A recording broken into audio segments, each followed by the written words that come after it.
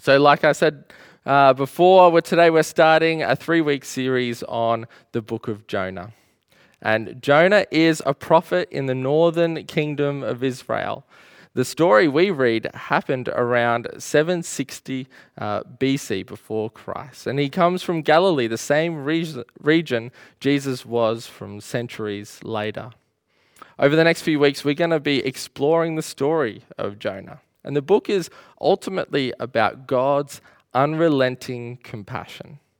And it's not just compassion for those who look the part, those who have worked to deserve it. It's not just for those who have certain family heritage or religious background. No, God's compassion reaches even to those whom we might not see as worthy of it. God has made his purposes of choosing Israel clear in the covenant with Abraham. It's not that they were a great or big nation, but it was because God intended Israel to be a nation that was a blessing to all other nations. That God's compassion would permeate through the entire world through Israel. And now it's the Great Commission that guides us to go and make disciples of all nations. And so we too are called to be vessels of God's compassion to the world, just like Jonah. I learnt that this week that Air Force One is the presidential plane of the United States. And I learnt that that isn't actually a name of any one particular aeroplane or even a group of planes. It is any aircraft that the US president is on board. And the name Air Force One was created in 1953 when a plane carrying President Eisenhower had entered into the same airspace as a plane with the same flight number. And so the call sign Air Force One was used to distinguish between the two. So any aeroplane can become Air Force One if it's got the president on board. Planes can carry many different things and many different people, but when it's carrying the president, it's serving a higher purpose. We can be vessels filled with many things. We can carry hate or resentment, or we too can serve a higher purpose and be vessels of God's compassion. And so today we are going to unpack some of the obstacles that with Jesus' help we can overcome and be a vessel of God's compassion. So let's get stuck into the passage. And then we're going to address the elephant, or should I say the whale in the room. So open your Bibles to Jonah chapter 1 and we'll read through the whole chapter. I'll be reading from the NIV translation. The word of the Lord came to Jonah, son of Amittai. Go to the great city of Nineveh and preach against it, because its wickedness has come before me. But Jonah ran away from the Lord and headed for Tarshish. He went down to Joppa, where he found a ship bound for that port. After paying the fare, he went aboard and sailed for Tarshish to flee from the Lord. Then the Lord sent a great wind on the sea, and such a violent storm arose that the ship threatened to break up. All the sailors were afraid, and each cried out to his own God, and they threw the cargo into the sea to lighten the ship. But Jonah had gone below deck, where he lay down and fell into a deep sleep. The captain went to him and said, "How can you be asleep? Get up, call on your God. Maybe he will take notice of us, and we will not perish." Verse 7, Then the sailors said to each other, "Come, let us cast lots to find out who is responsible for this calamity." They cast lots, and the lot fell on Jonah. So they asked him, "Tell us, who is responsible for making all this trouble for us? What do you do? Where do you come from? What is your country? From what people are you?" He answered, "I am a Hebrew. I worship the Lord, the God of heaven, who made the sea and the land." This terrified them, and they asked, "What have you done?" They knew he was running away from the Lord because he had already told them so. The sea was getting rougher and rougher. So they asked him, "What should we do to make the sea calm down for us?" "Pick me up and throw me into the sea," he replied. and it will become calm. I know that it was my fault that this great storm has come upon you." Verse 13. Instead, the men did their best to row back to land, but they could not, for the sea grew even wilder than before. Then they cried out to the Lord, "O Lord, please do not let us die for taking this man's life. Do not hold us accountable for killing an innocent man. For you, O Lord, have done as you pleased." Then they took Jonah and threw him overboard, and the raging sea grew calm. And the men greatly feared the Lord, and they offered a sacrifice to the Lord and made vows to him. But the Lord provided a great fish to swallow Jonah, and Jonah was inside the fish 3 days and 3 nights. So the big question is, did that really happen? Did Jonah really get swallowed by a giant fish and survive to tell the story? It seems so far-fetched. We might wonder is the story of Jonah just a long parable, a fictional story to prove a point? I want to offer 3 reasons why we need to take this story seriously. The first is, it's probably not a parable because parables are always anonymous. Jonah is a real historical person. We know who his family is, where he's come from, his interactions as a prophet. It's the Hebrew language of the book of Jonah. It's not ironic or funny. It's written as normal Old Testament narrative. The second reason is the Bible is full of miracles where the supernatural interrupts the normal order of nature. And the resurrection of the dead is way more unlikely than this. And our entire faith rests on the belief that Jesus rose from the dead. The third reason is that Jesus makes reference to Jonah being in the fish's belly in Matthew 12. The way that Jesus talks about it makes it clear that Jesus himself viewed it as history, not fiction. So we need to take this book seriously. How does Jonah end up in the sea creature's stomach? Well, firstly, God has asked Jonah to call the city of Nineveh to repentance. And this is a city renowned for their evil, for their brutality. It's gone down in history that they have been evil and brutal people. And Jonah wasn't too keen on the idea of going, so he just hightails it out of there. He runs. And instead of going inland to Nineveh, he gets on a boat to go to Tarshish, which is in modern-day Spain. This is literally in the opposite direction. And God wasn't particularly pleased with Jonah's choice. So he sends a storm, almost sinking the ship. And the crew get it out of Jonah that the storm is a result of him running away. And so he gets thrown overboard so the rest of the crew won't share the same fate as Jonah. And the stormy sea calms straight away, and the crew are in absolute awe. And so they make vows to God. And while Jonah was adrift in the sea, God sends a big fish to swallow him up. And we read in chapter 2, verse 10, that the fish vomited Jonah back onto dry land, saving him from drowning in the sea. So Jonah bails, and God says, "You're not getting out of this so easily." And I think Jonah's story gives us insight into the human response of when God tells us to do something we don't like. Jonah made it practically impossible for himself to be used for God's purpose. I can't preach to the Ninevites if I'm in Tarshish. Oh no, what a conundrum. Looks like you'll have to find someone else. It made me wonder, how does this play out for us today? Because I think we put practical obstacles up to resist God when he tells us to do things we don't particularly like. Maybe it's like, I can't give to the Wall of Hope, or I can't do my offering this month. I've already bought a new Apple Watch. Or I can't go to Connect Group. I've already taken extra shifts to work that night. I can't pursue that vocation. I'm already in too deep with this study or in too deep with this job. Or maybe, I can't reconcile that relationship. I've already moved churches, or I've already moved cities. When God tells us to do things we don't like, we tend to make it practically impossible for ourselves to carry out what God is asking us to do. Here's the hope, though, that God speaks into the midst of the story of Jonah. That God's purpose for Jonah did not change because he ran.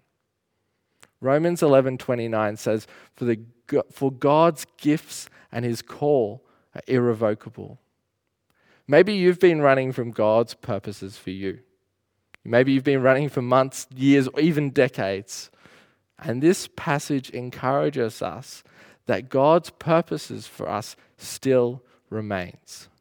You still have the opportunity to step into God's purposes for your life even now. For me, I first felt God's call to pastoral ministry when I was 19 years old. I was doing a gap year internship at Youth Dimension, and as I studied the Bible and preached the gospel in high schools, God laid ministry to young people on my heart. So naturally, at the end of that year, what did I do? Leap into God's call? No. I went back to the course I had deferred, mechanical engineering. And during that year, God made it more and more obvious that he was calling me to prepare for pastoral ministry. I felt a greater sense of discontentment with what I was doing, and I couldn't explain it, but I just knew that what God was asking of me. And if I didn't submit to what God was asking me to do, the internal conflict within me would have been so great that I would have had to renounce my faith just to escape it. And so I remember the day coming home from uni, standing in the doorway of the study, telling Mum I was thinking about quitting engineering. What are you going to do instead? Mum asked. Probably go to Bible college. What kind of job are you going to get? I don't know, I said. And 18 months later, I was working as a youth pastor. Whenever I tell the story of my call, I refer to that year of my life as my Jonah year. I started to take steps in the wrong direction, and God made it more and more clear and more obvious to me the purpose he had for me.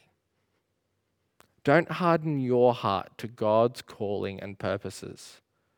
The chances are God's not going to send a storm and then a giant fish to swallow you to change your mind. The chances are it will be through the gentle promptings of the Spirit.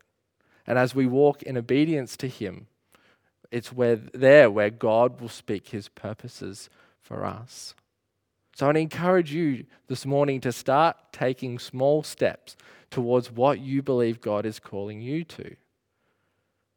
Don't let your heart be calloused where you deafen yourself to God's voice, where the voice of God is tuned out and it's simply background noise. In what ways are you making it practically difficult for God to use you? And what steps can you take towards his purposes for you? Because he wants to use us all as his vessels for his compassion. So we just looked at what Jonah did in response to God's call. He ran. But now I want to focus most of our time on why. Why did he want to run? Jonah ran because it was Nineveh. Jonah was a nationalist. Some commentators would even go as far as to say he was a bit racist. He did not want to see any of the Ninevites become recipients of God's compassion. He had a deep resentment and hatred, like most of Israel at the time probably, against the Assyrian capital. A few decades later, the Assyrians would invade and then carry the northern kingdom into exile. There was obviously a lot of tension. Jonah's commitment to his nation was his priority.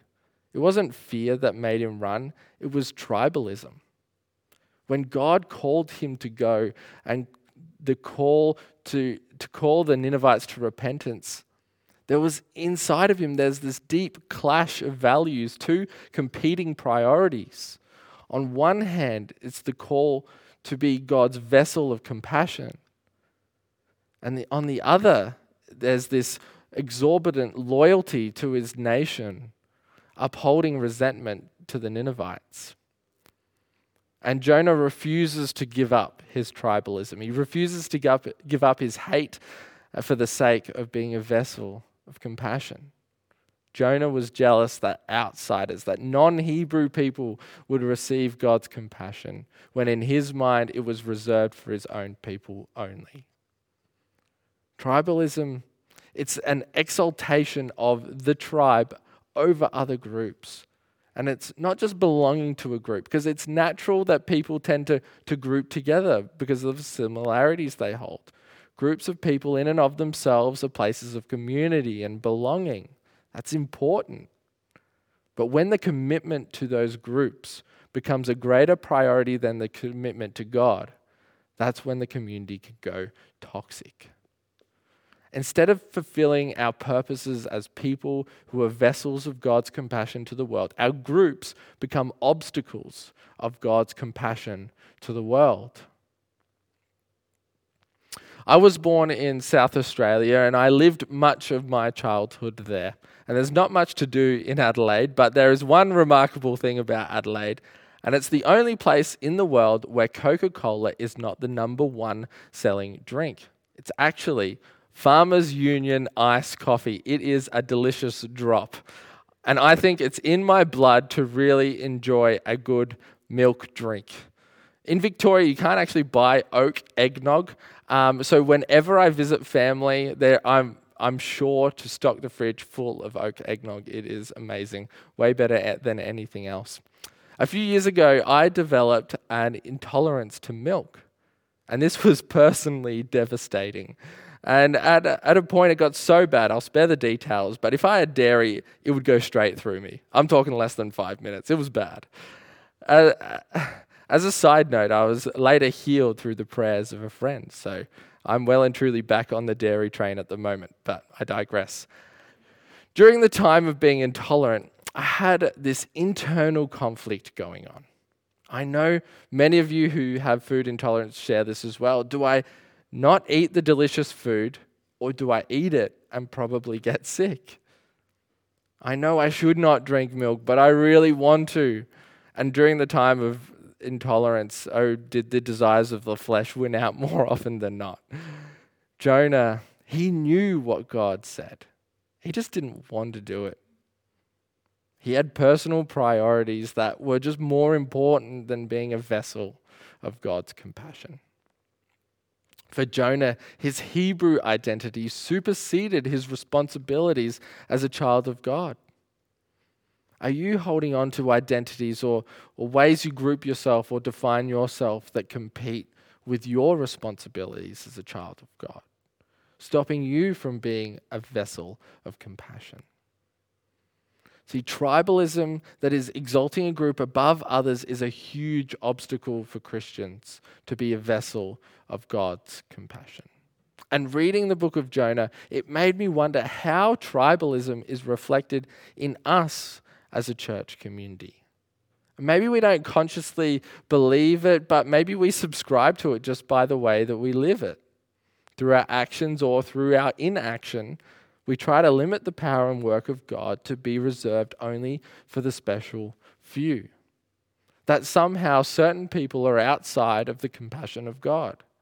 And what happens is the mission of God here in our context, here at KSBC, takes a back seat to the agenda of our tribe. And that becomes the priority. I think there are two questions we need to ask ourselves to understand the impact of tribalism on us as a church. What are our relationships like? Firstly, how do we interact with those outside the church? Maybe we have assimilated so much with the world that we live in, people don't even know we're followers of Jesus. Co-workers or friends can't even tell that there's something different about us. We're not a city on a hill. We've become a lamp under a bed. The light of Christ is hidden away from the world around us. Maybe our loyalty is stronger to the tribes outside the church. And the groups we're connected with, we're no longer loyal to our identity in Christ. Secondly, how do we interact with those already within the church community? Tribalism forms factions and cliques within a church. We huddle together with people who are just like us in my stage of life, who share my interests, who look like me, who talk like me, just like me. And the church community is distilled down into those who are in and those who are out. A culture that's exclusive. And Jonah was written to change Israel's culture of exclusiveness. And the truth is, cliques exist in our community just like every other community. And personal insecurity fuels it. We need to invest into relationships beyond the people just like me. We need to stop being concerned with protecting our own sense of belonging and start thinking about how those on the outside can find a place to belong here. This doesn't mean we all have to be raging extroverts, but it does mean we can't keep to ourselves and only invest in relationships with people that are just like us. Consider your relationships. Who's in your life today that God is calling you to extend the compassion to? Think of one person outside the church community who doesn't know Jesus, and think of one person inside the church who is different to you. And how are you going to reach out to them this week? Maybe it's a simple, encouraging message or an invitation to go for a walk.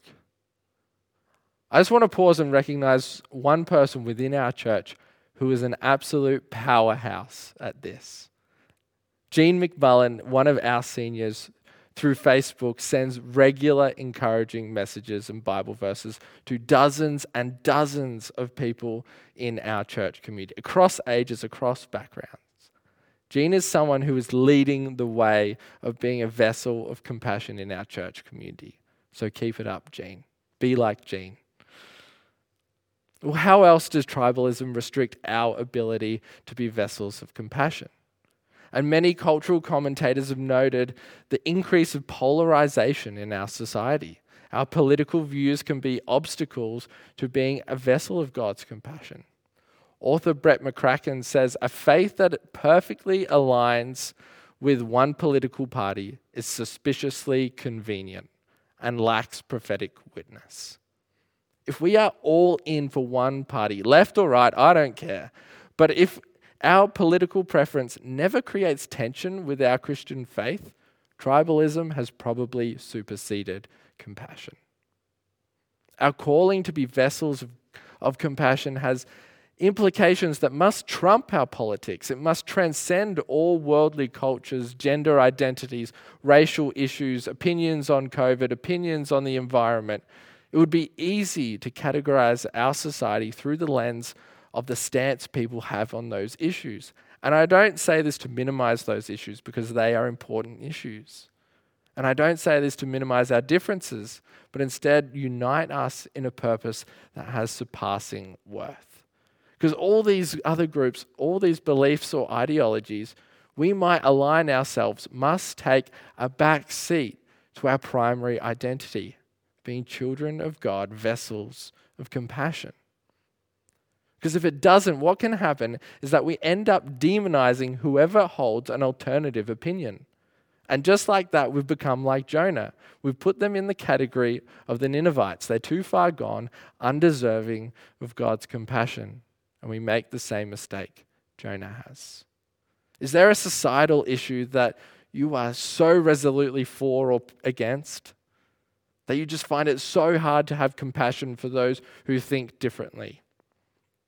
In your eyes, the issue that you're thinking about might be, completely evil, and it may well be, but it was for Jonah too. We are called to be vessels of compassion to all people. In conclusion, let's look briefly at chapter 2. It's a prayer psalm that Jonah prays in the belly of the fish. And I just want to read 2 verses of it. And it's in response to God saving him.